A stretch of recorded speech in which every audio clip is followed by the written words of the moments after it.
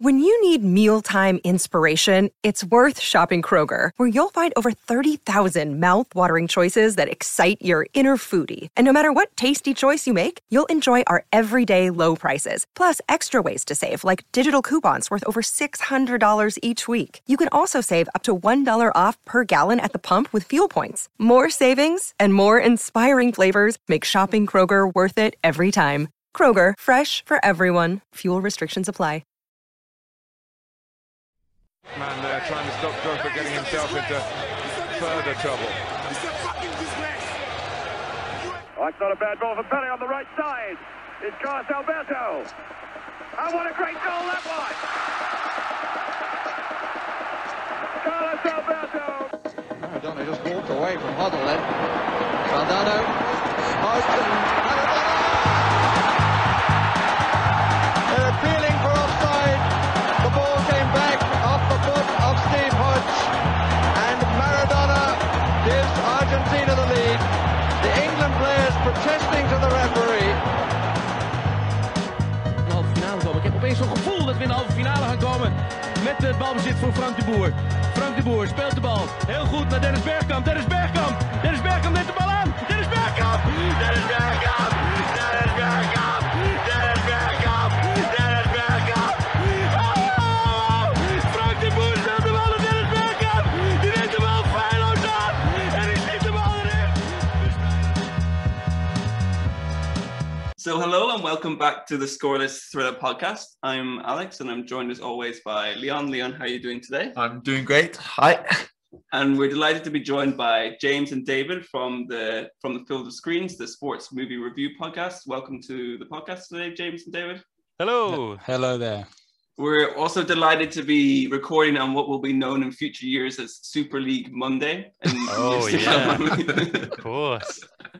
Day to remember. Yeah, So the day football died, eh? Yeah, how apt that we're discussing the beautiful underdog story of a group of administrators who just wanted the world of football to be governed by the same rules and regulations. It's a real passion story, isn't it? In 10 years, people will be saying, "Who are they? Who are they?" So before we get too far into our main topic for today, which is the 2014 film United Passions, I wanted to ask you, James and David, a bit about, like, you've obviously covered a lot of sports movie films on your podcast, but what do you think is like some of the things that actually make a good sports movie, as opposed to like the monstrosity that I subjected you to this week? Well, we've seen some monstrosities, I think, as well. So I don't know. I think one of the things James and I think is very important is a good montage. We love a montage. You'll have a little montage, a little bit of learning a skill or getting in shape. You know, that's always a good little device. We like rating them on those, don't we, James? What about you? What's your favorite? To be fair, we watched this film with my flatmate, and she has no interest in football, but she did enjoy the 2-minute montage, which was Sepp Blatter traveling the world, doing handshakes to a background of some Brazilian football. Yeah. I mean, it was some lovely tunes, very engaging. Oh, it was one of the high points of. An otherwise fairly low movie, I'd say.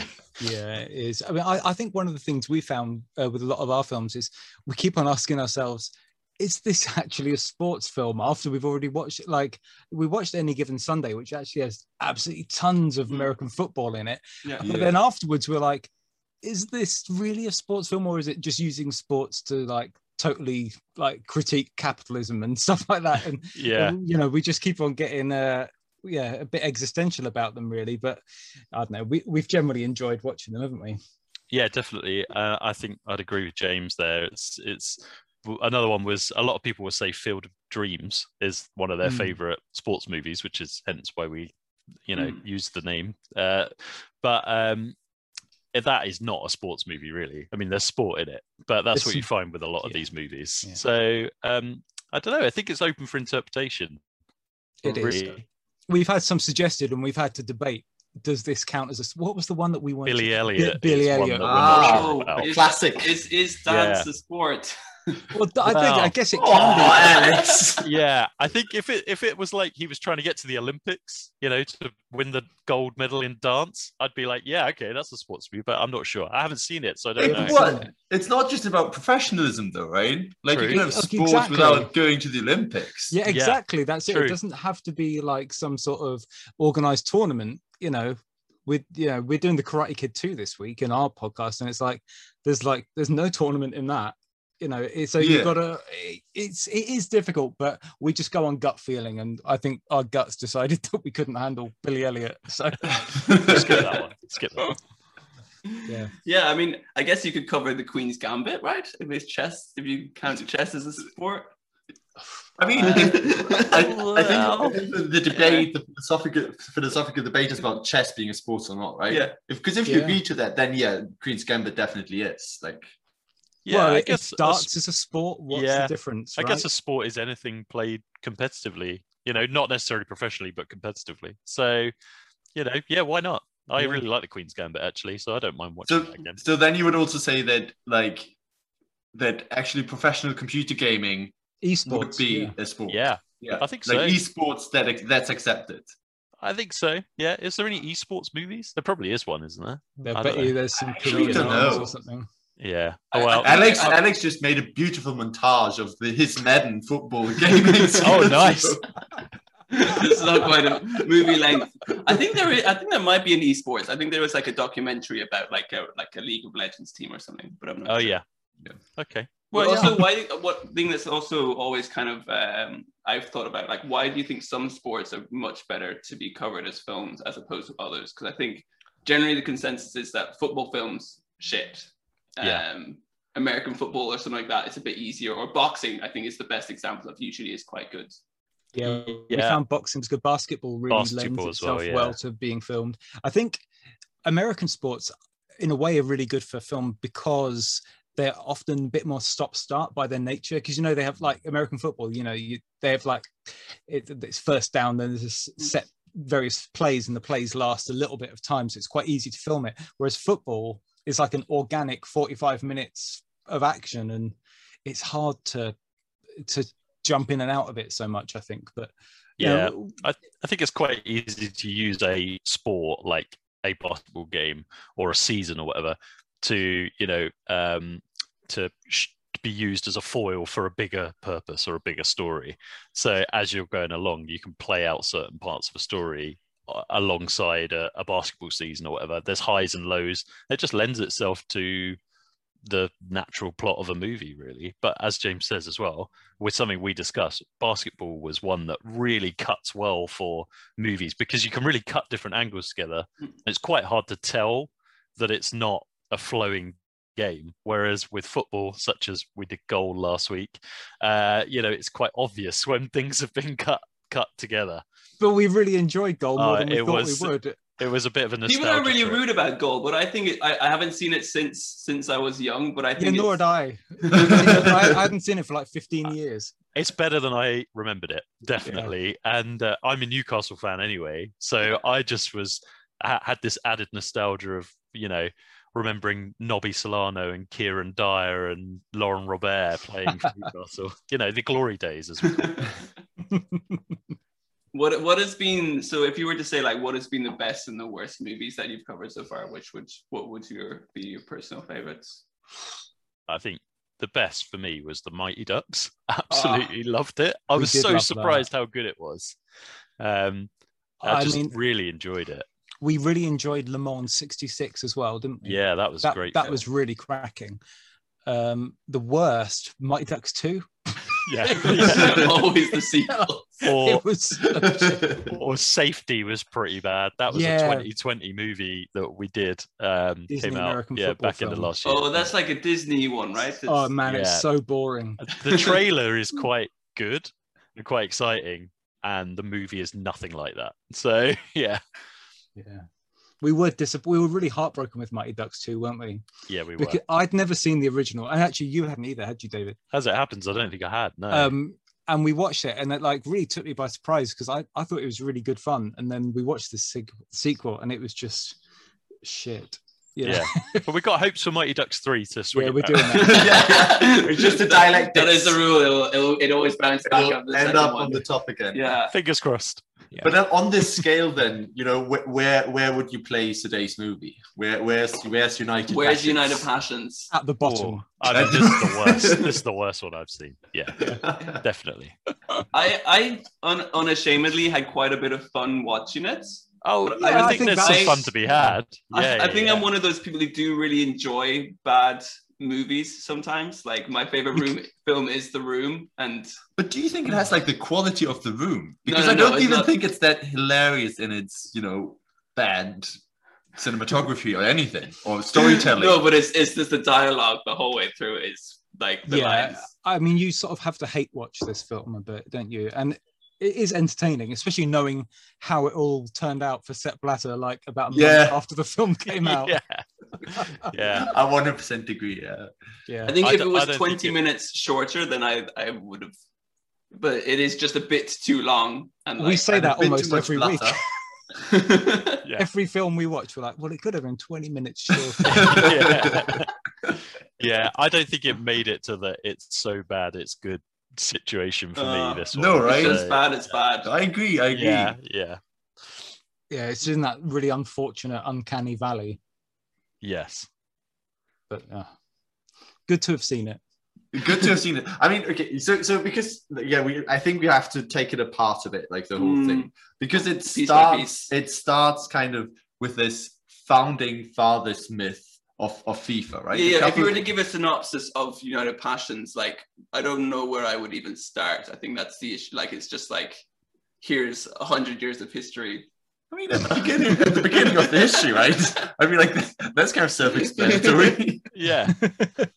It's like British bad guys because they don't want to join, and then man. the Europeans man. who are good because they've got this beautiful vision of the Yeah. same regulations for football worldwide.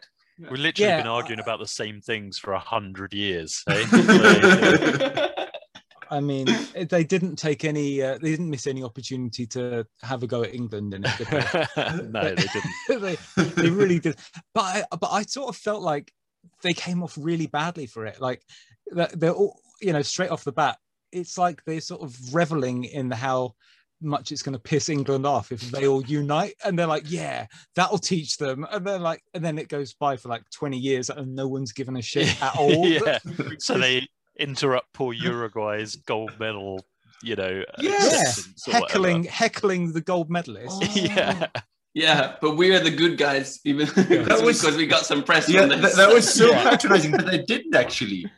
Like the press actually denied to cover this to a large degree. Yeah. So it was even in vain. It was just being rude to Uruguay. Yeah. I did wonder why Uruguay were wearing their cricket whites. Yeah. But there you go. Maybe I that's wasn't what dressed I they- think they appropriately. back in the day, everyone wore Yeah. cricket whites. I think. Yeah. That was very odd, wasn't it? And when they were doing the training on the boat, on the ocean liner on the way over to the Yeah. World Cup, Yeah. they're all doing it with like a cricket jumper tied around their neck, and Yeah. it was just, oh man, hilarious.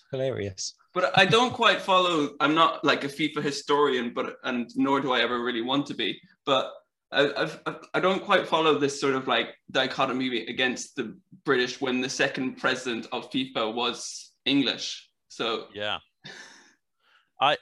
I'm not sure. I mean, I guess it was that they probably did get a reaction, as is shown in the movie, when they approached the FA and were basically told, we don't need you. We can run our game just fine. Thanks very much. It kind of reminded me of the attitude of, somebody from South London being considered a foreigner if they played for a North London side. It's like, we're never going to need to go beyond our borders, are we? Because we're England. we So, invented the game. yeah. Yeah. So I don't really mind if they did, sort of exclude England a little bit after getting that kind of reaction. But it was that person that they talk to who just sort of ignores them, Lord Kinnaird. Have you guys seen him in anything else? Not the actor, I mean the character. No. Because Was it in this, that? the Netflix series, The series. English Game. Oh, have you watched that? I've watched the whole thing. It's supposed to be almost as bad as United Passions. No way. No. Whoever said that has not seen United Passions. Okay? Because, there's actually some interesting stuff in there, like the history of the beginnings of the FA Cup and the first professional footballers. But Lord Kinnaird is one of the main characters because he was like maybe not a founding member, but he won the FA Cup 5 times and he was on the FA board, and then he became FA president. And he really was like genuinely like the Ronaldo of his day in terms of like fame. He was the one that people knew about. So it's quite interesting just seeing him in this again, popping up again, because they portray him quite favourably in the English game and probably less favourably in United Passions. Not so favourably in United Passions. Yeah. But I don't really. So they've made this committee. Yeah. We are going to govern the game by the same rules and regulations, and this is how it's going to go. But then it's sort of like the timeline of the film just seems to just want to jump from set piece to set piece, and it's like not really hard to follow where they're actually going. Imagine all the stuff they cut out of this film. Like those were the exciting bits that they could find in FIFA's history. The bits where someone's going, how's the deal with Coca-Cola, guys? Yeah, we can't lose that. That's a killer line. We need to know how the Coca-Cola deal's doing. Yeah, and we need to see a bunch of school kids running off the pitch in Africa to go and get their Coca-Cola, so that they can rehydrate. That was a weird little bit as well. So the whole film is also interspersed with this like 2-minute clips of some kids playing football. Yeah.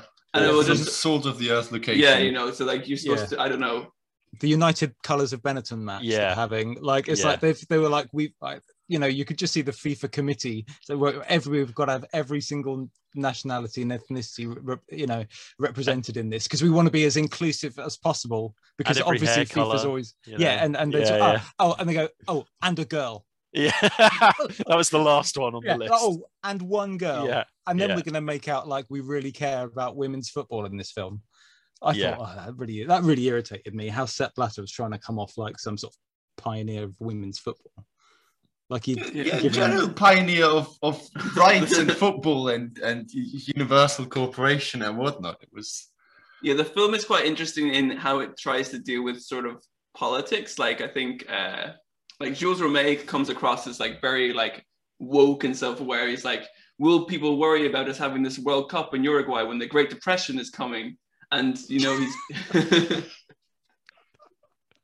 and he's painted as a sort of like this very like future kind of visionary, and like his daughter is always there to rebuke the racist Englishman who appears. By the way, do we know whether that's actually factually correct? Was she traveling around with him all the time? Because I didn't get to fact check this. I assumed she did. I mean, I Googled her because I wanted to work out why she had an English accent despite being French, apparently. No mention of her. I can't find her. I don't even know if she really exists. So she does. I did read something that she did travel with him to the 1930 World Cup. Like that, and that was nice. Okay. All I got. Which is kind of a low bar, right? She did exist, that's all we know. That's all we know.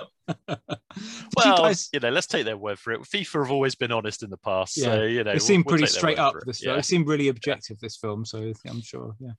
What did you guys think? You mentioning about Uruguay in the World Cup. Like, I found it really weird. There's that scene with Jules Rimet, and he's talking to that chap from Uruguay. I can't even remember who he was meant to be.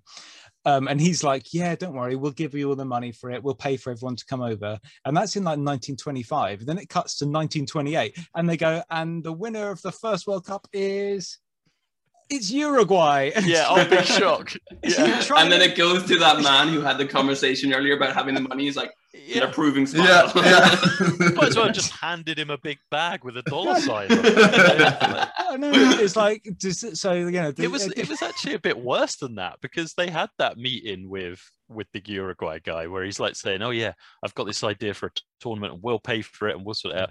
And then Jules Rimet pitched the idea to, I'm guessing, a FIFA committee or something. And he said, the host, yet to be decided. Yeah, you've decided, mate. I know. After ensuring that all their meals and hotels would be picked up as well. Yeah. It's like, so you will pay for it all. There's a lot of lines in there which are very deliberately placed, and he's like, he asks the Uruguayan, will you ensure that all the referees are not paid for and that we'll have fair competition? Yeah. I'm sure that was his main concern. Yeah, that was the greatest concern. Really insist on fair play. Yeah. Definitely. Oh man. I was always wondering, did the people, and especially FIFA, did they think that this would go well with the audience afterwards? Like, did they actually think that the public would buy this?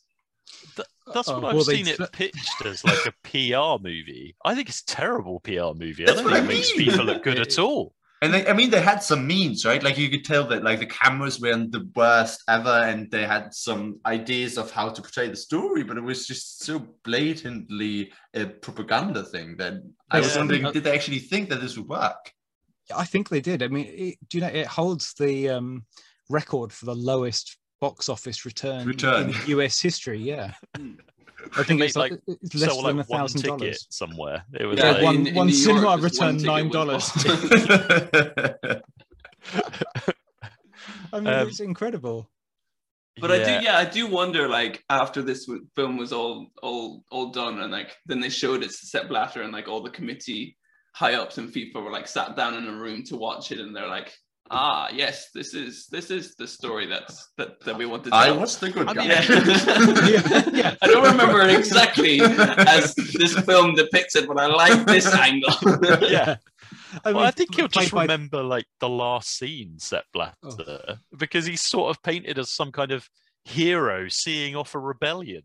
Yeah, and it's like the grand reformer who's everyone's trying to undermine. Yeah, really, all ardently fighting against corruption amongst the peers and everything. It's insane. Yeah, I just didn't understand. I think it was a movie that, if you didn't know the history of the World Cup or football, there was loads of things that they just barely mentioned that would be really hard to know what they were talking about.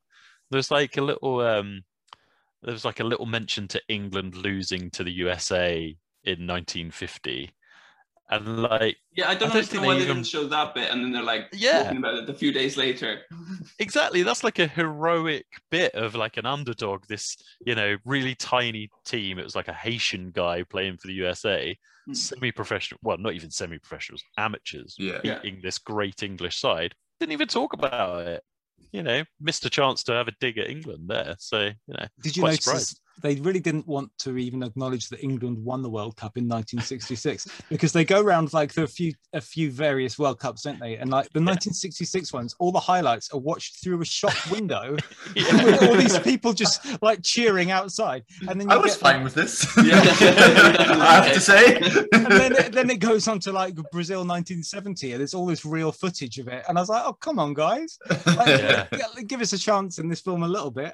But I think with the 66 World Cup, it has the scene before where Sir Stanley Rouse, like the former FIFA president, and he's an asshole to Havelange. Like, he's like, it's Sir Stanley to you, I think you'll find. And he's like, the next World Cup is in England and we will win it. And he's like, as the viewer, like, he's so arrogant. And then England do win it. But he was right, Didn't he say like, sure they will?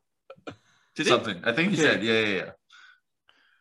I thought it was a bit weird they didn't use like bits of like famous commentary as well. I mean, they think It's All Over It Is Now is like would have been perfect for a little bit of colour. I think they just didn't want to pay for the license on it. Yeah, but I would have thought they must own it, but maybe not.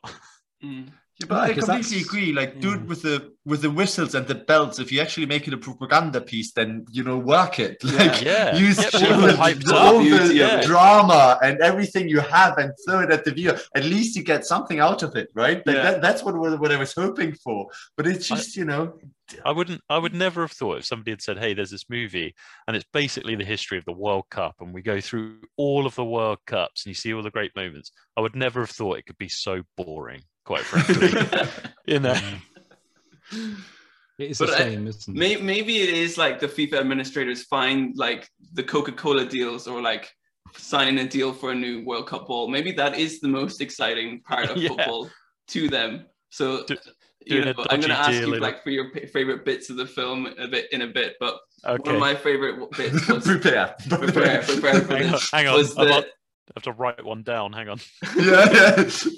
was in the 1950 World Cup, and you have this famous game between Uruguay and Brazil at the Maracanã with 200,000 people, and Jules Rimet has to present the World Cup, and the score is like, you can kind of see from the footage that it's 1-1, and he's going to go down the stairs and out onto the field to bring the cup down, and he's walking and he's coming into the light, but he hears like complete silence. And obviously, if you know like your football, you know that Uruguay scored, and then like Brazil, there was like complete anguish and stuff like this. But I was just like wondering like how, like Uruguay scored in the 79th minute. Like how slow was Jules Rimet walking? I mean, he didn't look in the best shape, but it looked like a long or 20 minutes down these stairs that by the time he came out, he hadn't quite realized it was so confused. And it's like a Uruguay player sort of like kind of anxiously kind of comes over to him to try and get the World Cup off him, and he's like, "I know, you won." He seems shell-shocked. Like he definitely looked like he had money on Brazil, didn't he? I had a couple of things about that. I thought, first of all, when he's like walking through the tunnel towards the light, I was genuinely thinking, Christ, did Jules Rimet die at the World Cup final? The symbolism was insane. Like, I really thought they were going to say like he died in the tunnel. He ascended to football heaven. Yeah, he came back as football Jesus. The trophy out of his cold dead hands and hand it to you. But yeah, I think the other bit was just like that result.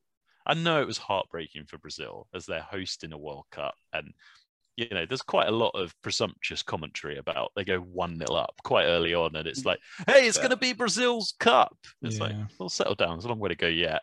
But yeah, I just thought they painted that loss for Brazil like more tragically than when they're talking about the death match in 1942, where a load of prisoners of war were actually killed, or reportedly killed after beating German soldiers. I just thought it was a strange choice to focus more on the tragedy of that than on this real event that was genuinely tragic.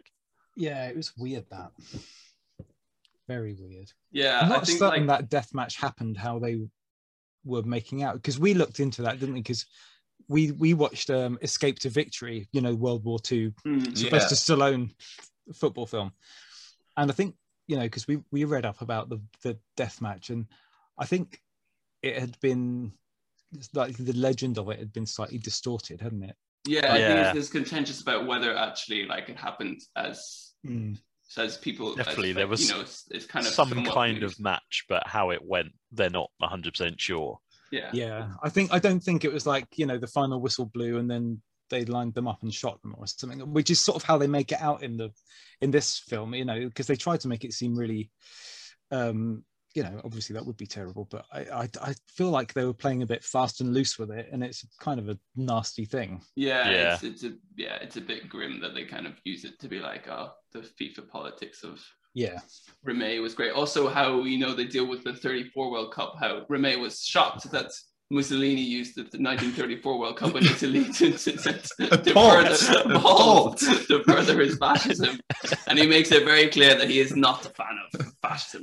Not actually aligned to people's values. Very strong stance. I mean, Italy take a bit of a beating in this as well, because they keep referring to the fact they stole the World Cup twice. You know, it's like a bit harsh, but yeah. I'm not sure of the legitimacy of the early World Cups, really. No. There's like that 1950 one I was just reading up. Uruguay played one group game to get through their group, and others were playing 3 group games to get through their group. Really? I didn't know that. There were these misweighted groups because teams had pulled out and stuff. So very strange setup of the tournament.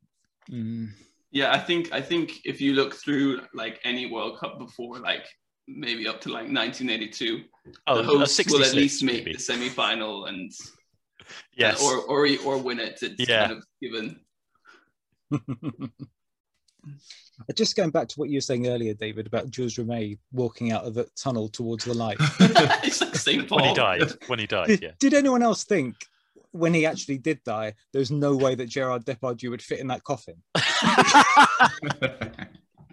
It's well, like, like they show his funeral with his coffin getting lowered down, and I'm like, did he go on a diet before the end or something? It's like a kid's coffin. Yeah, it's the size of a house in it.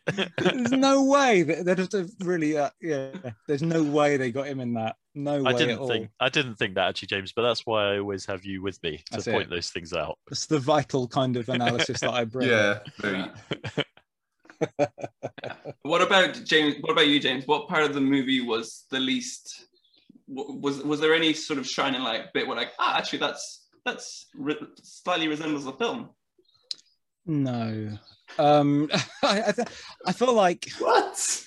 I think there's a few bits of casting in it that I found a little bit weird. Like Sam Neill playing Havelange, he's sort of made out to be all right, isn't he, at the beginning? Then then he's made out to like totally throw poor defenseless Sepp Blatter under the bus. To those evil journalists. But isn't that an interesting character arc? Like once this movie, some personal development. I mean, oh my goodness, and some bits that happen, like Sepp Blatter, like making the point of, I paid all the FIFA employees out of my own personal money. Oh yeah. I thought, I wonder if if he did that, that's great. But it's like, it just goes out of its way so much to make him look good. They didn't really ask the question, how did you have that much money? That was my question. And then like 2 scenes later, you see like these people swimming in swimming pools and like nice hotels and whatnot. It's like, couldn't been that bad. No. Yeah. I mean, Havelange's place is incredible. Before he hands over, like when he's meeting up with Sepp Blatter and he's saying, oh, I want you to succeed me. But like his house is just like this absolutely beautiful place, and it doesn't look like there was a shortage of money sloshing around. Even sorry, can we talk about that Subbuteo scene? I mean, just horrendous. I actually rewound it to check what I was watching, because that was almost the point where I had to call it a day. They don't know how to play Subbuteo. I was furious. So listen, for those not aware, there's a scene where Havelange is in his house and he's chatting to Sepp Blatter about something boring, I don't know, Coca-Cola sponsorships or something, and his nephew or something is playing Subbuteo, and he comes along and just picks up the ball, and then his nephew is like, that's cheating, and he's like, cheating, that's a strange way. What if I was God? And then that's weird. I mean, that is strange, isn't it? They made a number of choices like that in this, though. Just bits that they included where you're like, I thought you're trying to make yourselves look good. Like that's a weird thing to. But what are they trying to signify? That like he'd gotten too big for his boots or what? Yeah, saying like, well, it's cheating if you get caught or something, wasn't he? Like, we make the rules, so it's, I could change the rules. Afterwards, didn't he point out like to Sepp Blatter this little thing where he wrote like Argentina on? And then maybe that he made the ultimate decision that that's where the next World Cup is going to be. Because that's how I understood it. Because then he tears it apart, and then you see like the whole thing coming down, in the stadium. But I don't know. He did. I had no idea. Yeah, he was going to the old paper. Yeah, exactly. Yeah, but it was such a weird scene. Yeah, I was distracted by the fact the kid didn't flick the player; he flicked the ball. So I was furious with that. I missed that. He flicked the ball. Yeah, he just flicks the ball with his finger. Outrageous. Yeah, that's one of the biggest crimes in the play. Oh God! But is it the thing where you flip the legs or where you tip the hat? You're German. Hand. You don't. Yeah, no, because in Germany we have got like this tip Fußball where you tip the head and then you. Yeah, kick it. I've seen that one as well. We used to have that as well. I think that was called like pro soccer or something over here. I don't quite remember. I remember the game. Yeah, but no, Subbuteo is where you flick the man. You flick the man into the ball. Okay. Yeah. Seems more savage. What did you guys think of that New Year's Eve party in the Alps? I love the dancing. The dancing. So natural. Such an organic way of celebrating Christmas. That's what we always do. Well, he's on a very mysterious call, but no, everyone just...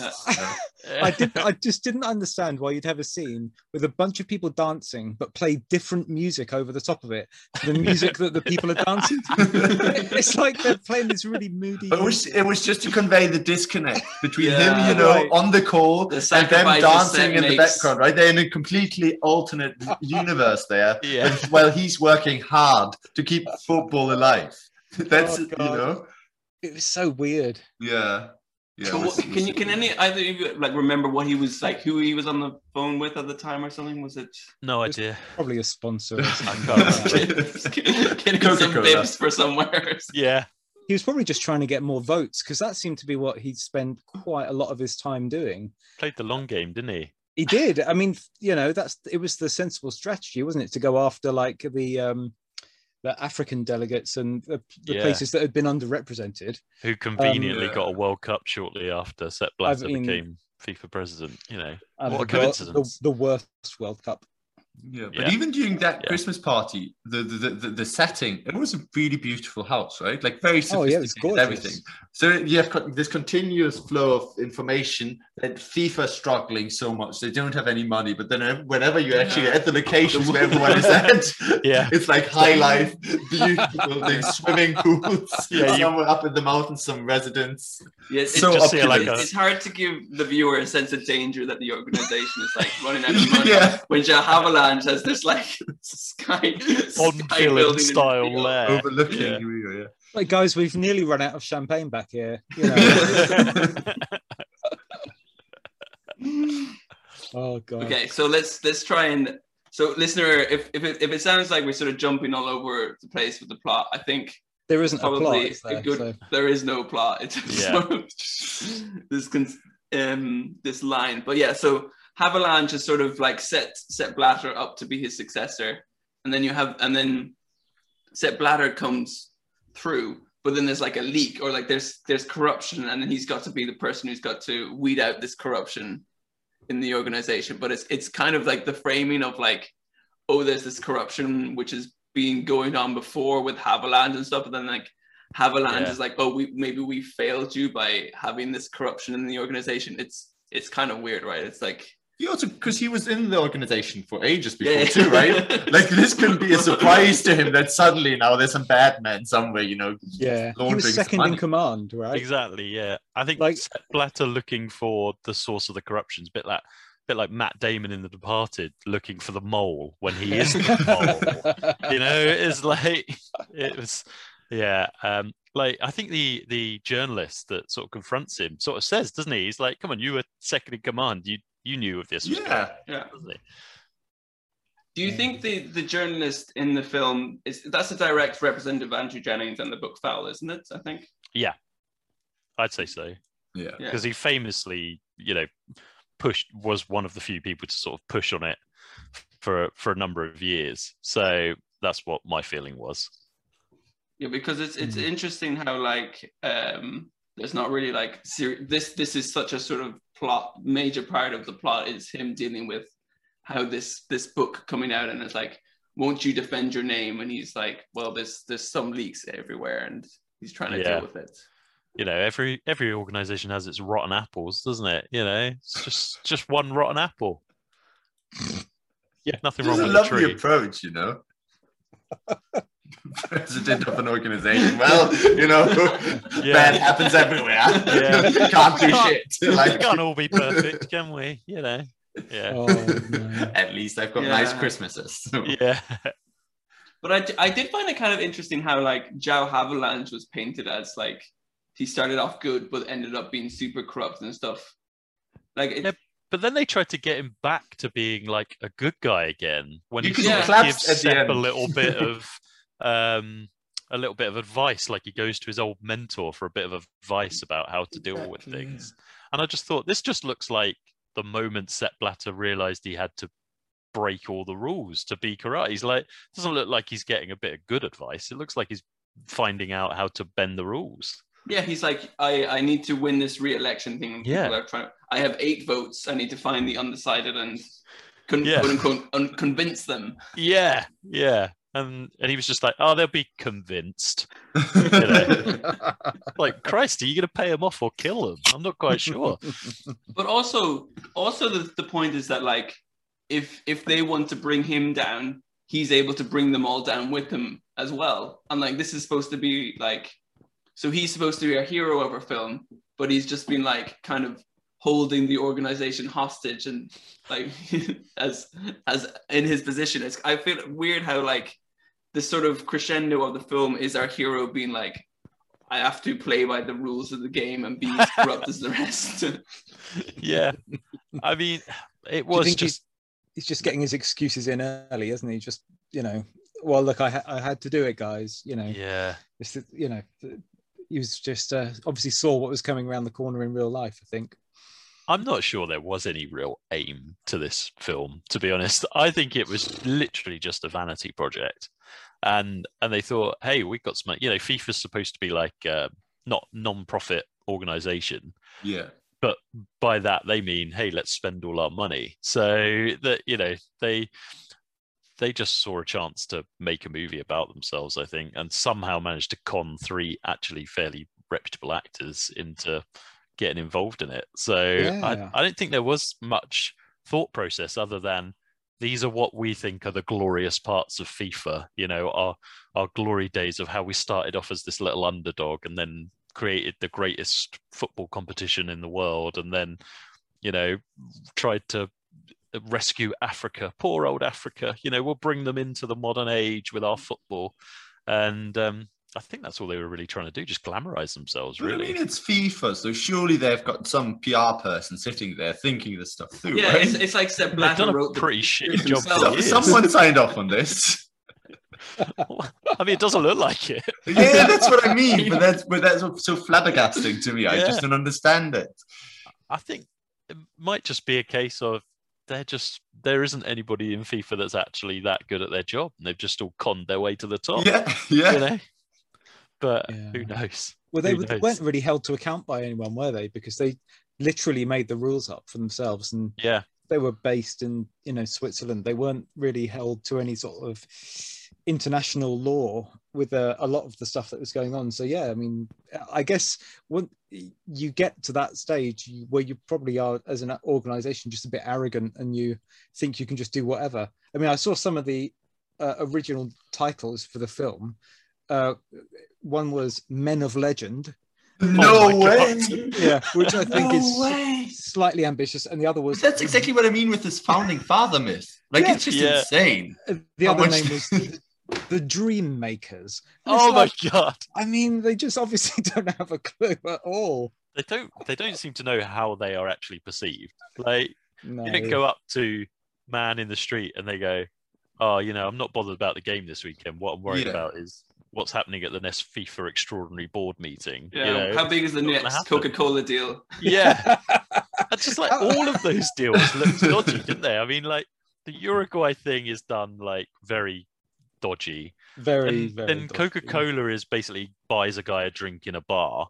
Yeah. And then Adidas is literally from the back of a boot in a petrol station. It looks like he's buying a load of like fake goods to sell at the market.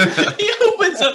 I don't understand why they're trying to show this in the movie. It's like Adidas, okay, they're like this new sportswear brand, going to be the future, and he just opens up the boot of his car. He's like, I've got some tracksuits, I've got some socks. You are well, like, as a viewer, you're supposed to be like, oh, it's like he's going £8 each, 2 for a tenner. The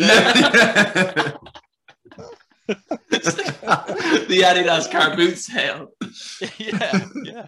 I mean, actually, that probably was one of my favorite things in it was the like tango ball and just some of that Adidas merchandise because it did look nice. The fact that he was peddling it from the back of a car was one thing, but I did love when the Adidas guy like sort of opened up his briefcase and then he had like the slide of the ball and it's like I want you to make this ball the star of the next World Cup. And the Blatter looks at it like this on this card. This does look like a ball, I guess. Didn't he have the ball in his car? Yeah, true. It's got everything else in the trunk. Why not the ball? Like, come on. There's no space with all the tracksuits. Yeah, all the boots. Yeah. Oh, God. Ball there.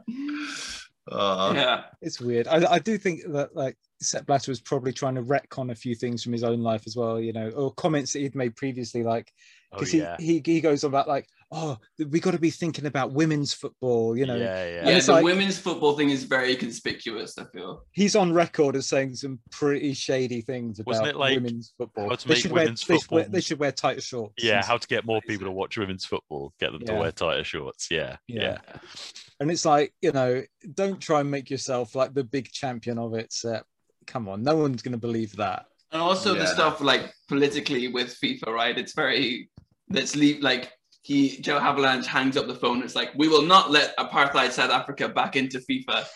When, forgive me if I'm wrong, right? They had them in for years, right? And there was this pro-apartheid association in South Africa, which FIFA first supported in 1951, and then only later on they were actually, you know, more publicly engaged in the fight against apartheid there. So was it when all the other sports started banning them or something?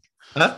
Was it when all the other sports started banning exactly. And they very conveniently only showed that later part then when they were beginning to criticize this, but left out the whole other story within this film. I mean, we had this on like another podcast that we did, but one of the ideas that Stanley Rouse had was that for the 1960s, because this like about how people would deal with South Africa and also Rhodesia, that they would have for 1966, South Africa would be allowed to compete with an all-white team, but then for 1970 they had to have they had to have an all-black team, and that was how they were going to deal with apartheid South Africa back into FIFA. Yikes! But then let's talk about a bit about like some of the people, like the actors and stuff involved, because obviously. Since good reaction, by the way. Says it all. It says it all. Because I like, if you're involved in a project like this afterwards, you have to try and distance yourself. But I have Tim Roth has done a pretty good job of that. Yeah, I have the quote from Albertine, like the director, and he hasn't really directed anything else. That he was like second unit director on something. But he has not really flourished since. I'm looking forward to this because I haven't heard any of these comments. Okay, so he told the Hollywood Reporter in 2015 that he tried to strike a balance between a Disney propaganda film and a Costa Gavras Michael Moore film. but the project ultimately tipped in FIFA's favor. He added, "Now I'm seen as bad as the guy who brought AIDS to Africa or the guy who caused the financial crisis. My name is all over this mess. And apparently I'm a propaganda guy making films for corrupt people." Apparently he's doing a lot in that sentence. Yeah. He is public enemy number one after all that, I think. I mean, maybe a bit of a hype. Feeling a bit sorry for himself, isn't he? Yeah. I mean, I think he's digging the hole even deeper when he's like, "Woe is me for getting all this money." Exactly. Just don't talk about it. You know, like. Yeah. Go on. What were the other ones you found? I've also got Tim Roth, who said, "This is a role that will have my father turn it in his grave." I enjoyed that one. He said that he did it for the money, didn't he? Because he had 2 kids in college and he was in a bit of a financial hole. And I think he said that like on the Jonathan Ross show, but like he was also like making a joke about it. But it's like, you're still like in this like. Corrupt movie. Apparently Sepp Blatter was really happy with. I read some comments from him earlier, and he was saying, "I really think that we've got some of the same qualities." I mean, the fact that Tim Roth's playing him about 20 years younger than he actually is by the end of the film. You know, I'm sure Sepp Blatter was loving it. I did think he got like Sepp Blatter's walk down actually. Like he's quite in that last bit. He? When he's walking out. That was good. It actually look a bit like. But I thought it got better throughout the movie. It probably doesn't make sense because I don't think that they took it chronologically. Like I don't know at least. But maybe you just get used to it. But maybe that was the first thing they shot, and he was really having a go at it. Yeah. And after a few days, and afterwards he was I like, don't need to try that hard. You But I think Tim Roth did try and say that like he read the script and saw there was like basically a FIFA propaganda film, but he tried to like subtly put in like some of the Blatter corruption stuff into his performance, and I was like, words. That's how his performance art. Yeah. The way I walked conveyed my discontent with the plots. Well, we normally pick an MVP out of what we call our team sheet, which is the cast, obviously. Yeah. I've written down for this, these are my in-depth notes. Everyone is average. So, I didn't think anyone was particularly bad. Nobody really did much, I agree. I mean, I'd struggle to pick a best actor out who's of the guy? that lot, Fisher Stevens is in it. He plays Carl Hirschman, who's one of the early, who's like the sidekick to what's his name? James Remey, isn't he, at the beginning? Is he the guy who goes, we will call it the Federation International? Well, it's just come to me, out of nowhere French. I did think, right?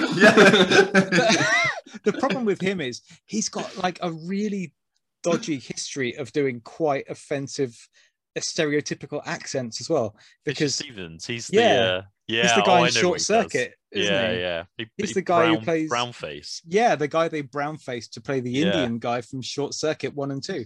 And it's like, just have you not learned to stop doing accents? Stay away. Film.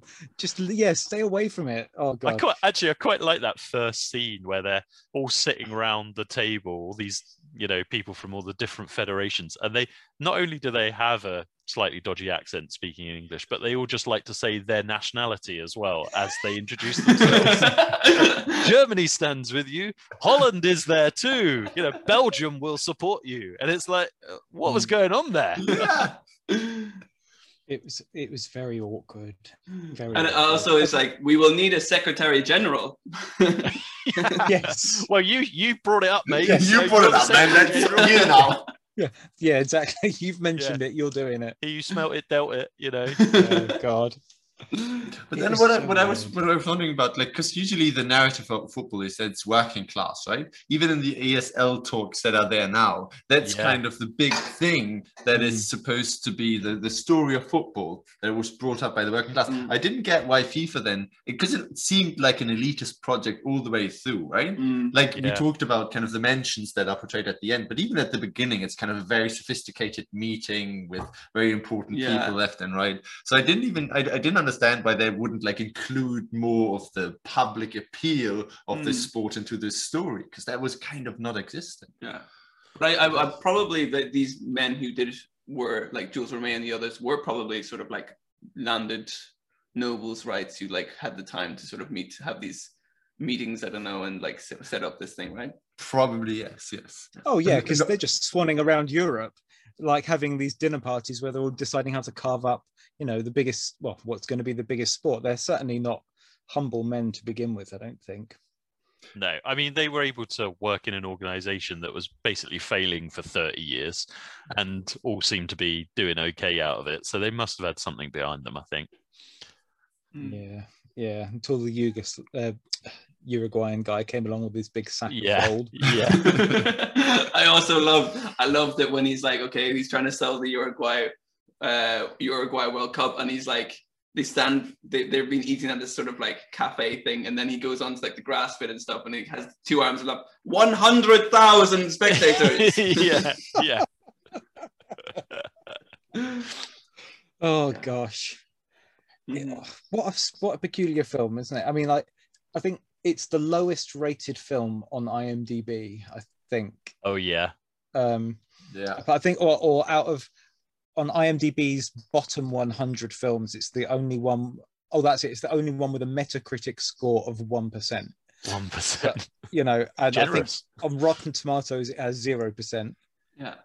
I mean, that is quite something. Well, you talk about the cast have tried to distance themselves from it. It kind of seems like FIFA have tried to distance themselves from it, because this movie's almost unavailable. We all obviously bought a copy of the DVD and shared it around. Seb, if you're listening. But You know, it's you can't find it. Like and the one place I could find it was on a couple of American sites like Amazon or whatever, but you had to be in America to watch it. But the reviews were quite funny underneath it, so I'll just read you a couple of them. Oh, go on. There was one from Ice Cold Cube. He said, "What an absolute turd of a film! 5 stars." So. Then you got Anthony gave it 1 star. Please don't buy this. Paul said a truly great work of fiction, which I quite enjoyed. Jake said 1 star. Please make it possible to give 0 stars. And then Penny said 5 stars. Arrived on time. Was well packaged and what I expected. So there you go. You can't argue with Penny, can you? Did she write this review before she'd seen the film? Yeah, I think so. Sure. Yeah.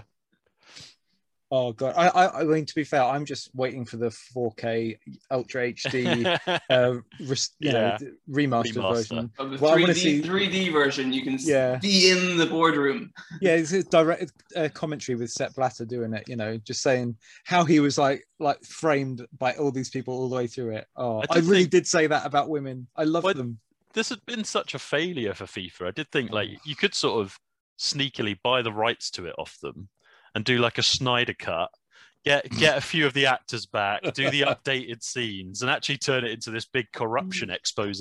You know, because I think you could actually, if you wanted to, make it's like the story of FIFA of like the last 10 years. You could make a film of it with the corruption and like the arrests. You could make it quite exciting. Yeah, I mean, definitely. It's like a political thriller, really, isn't it? I mean, well, it could be because it is basically politics, but sport politics, not. International politics, but everything that happens, all the themes would be exactly the same. I mean, there's no reason why they have to be having conversations about Coca-Cola and tango all the way through it, but obviously that's what they really felt. I mean, from their perspective, of course they have. Like, it would be in the interest of FIFA to make this movie.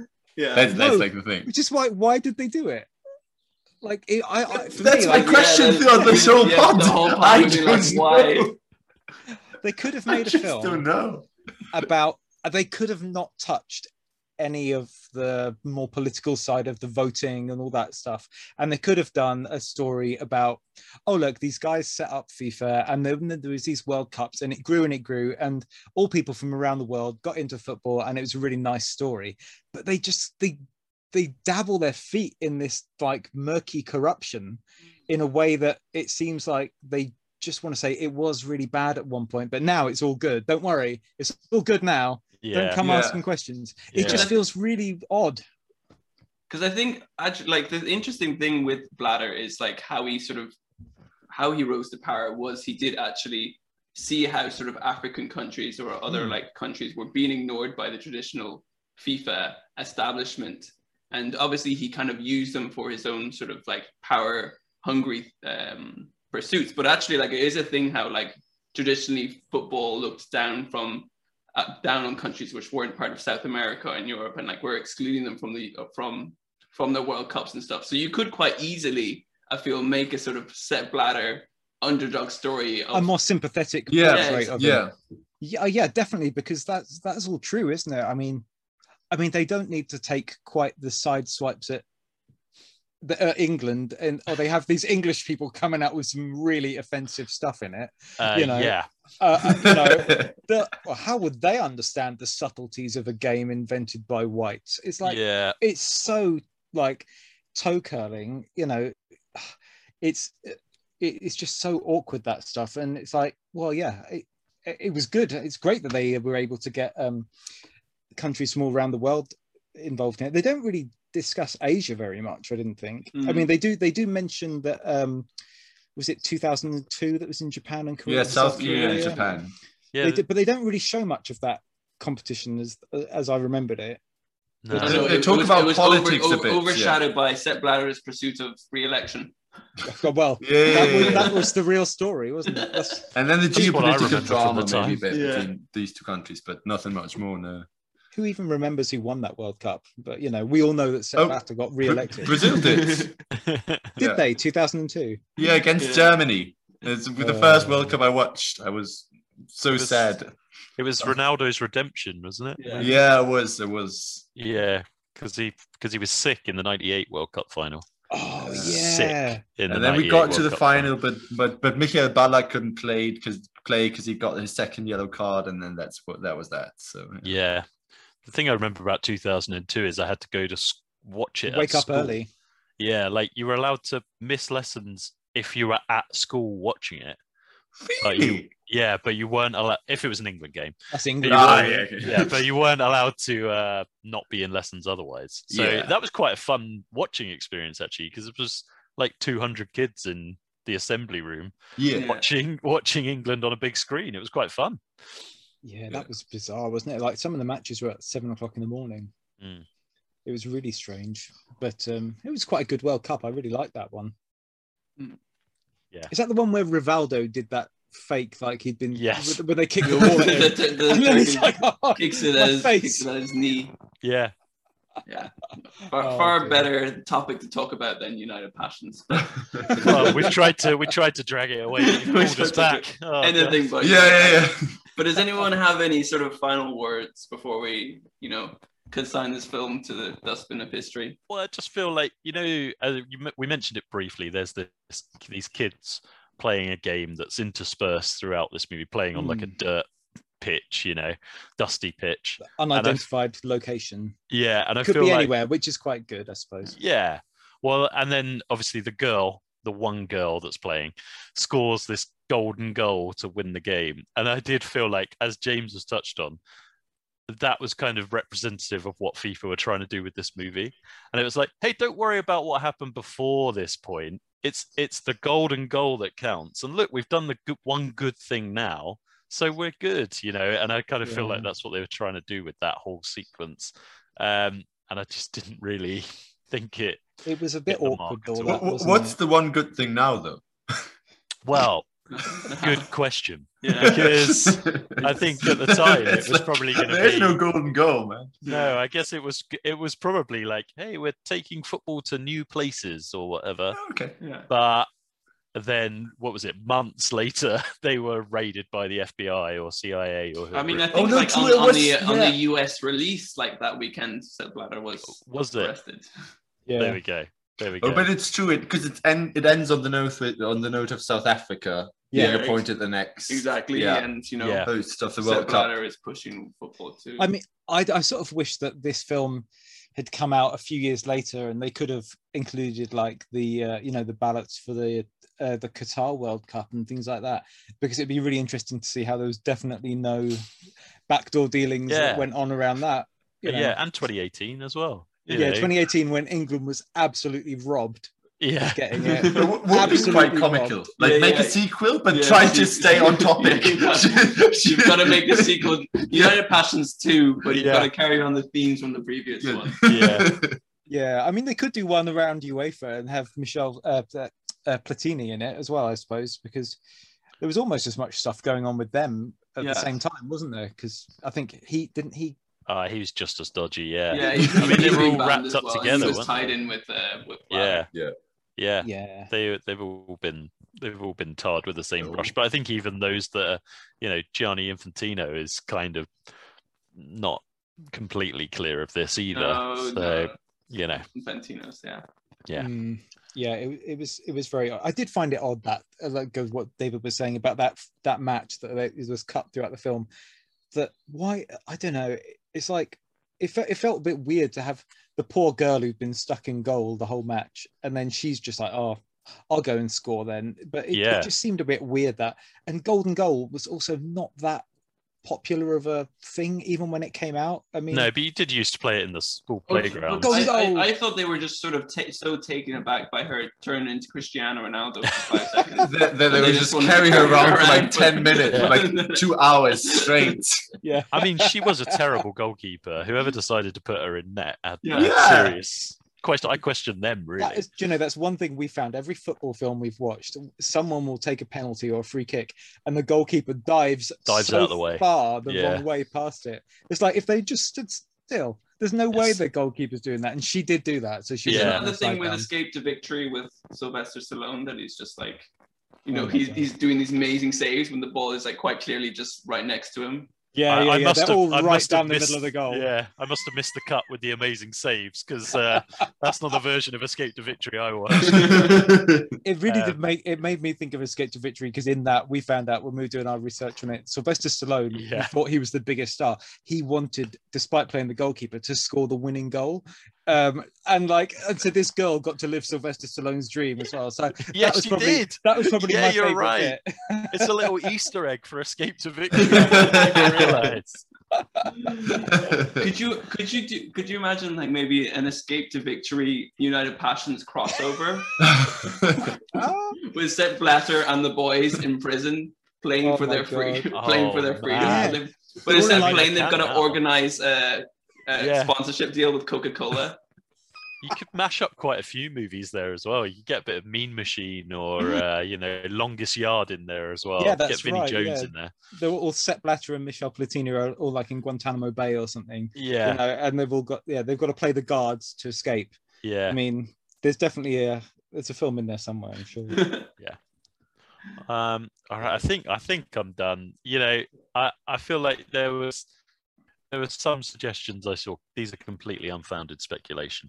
That maybe they were just doing some cleaning up of some money, if you would, when they were making this film. It was just a good little, good little device. But that's completely unfounded speculation. 16 million euros lying around that they had to somehow account for. But towards the end of the financial year, right? You get rid of it somehow, and then you. What will we do? Let's make a film. But if you've got any suggestions of good sports movies, I mean, we won't hold United Passions against you as your bar. But I mean, nothing else. You've saved us doing it. Sorry, go ahead, Dave. I was just going to say, if nothing else, you saved us doing it on our own. So thanks for joining us. Now you can blame it on us. But I would say the other football film that we covered on this podcast, like Next Goal Wins, is genuinely one of my favorite films. And I haven't seen it. No, I haven't either. I have want to. Probably cried every time I've seen it. So okay, cool. Well, I'm quite a softie, so I'll probably break down. So that'll be fine. Yeah. So how can guys find your podcast on Twitter and stuff? If people want to listen to you? Yeah, we're at FOS_pod on Twitter, and we should be available on anywhere you get your podcast. Field of Screens Pod, the sports movie podcast. The sports movie podcast. Fantastic. Did you call it the sports movie in case someone else was like a sports movie podcast? There was somebody else that had it, which is why I went for the. Yeah. All right. Thank you so much, David and James, for joining us. Thanks, guys. Thank you. It's really good fun. Been great. Far more enjoyable than the film. Definitely. Cheers. Cheers. All right, guys. Take care. Bye. Nice one.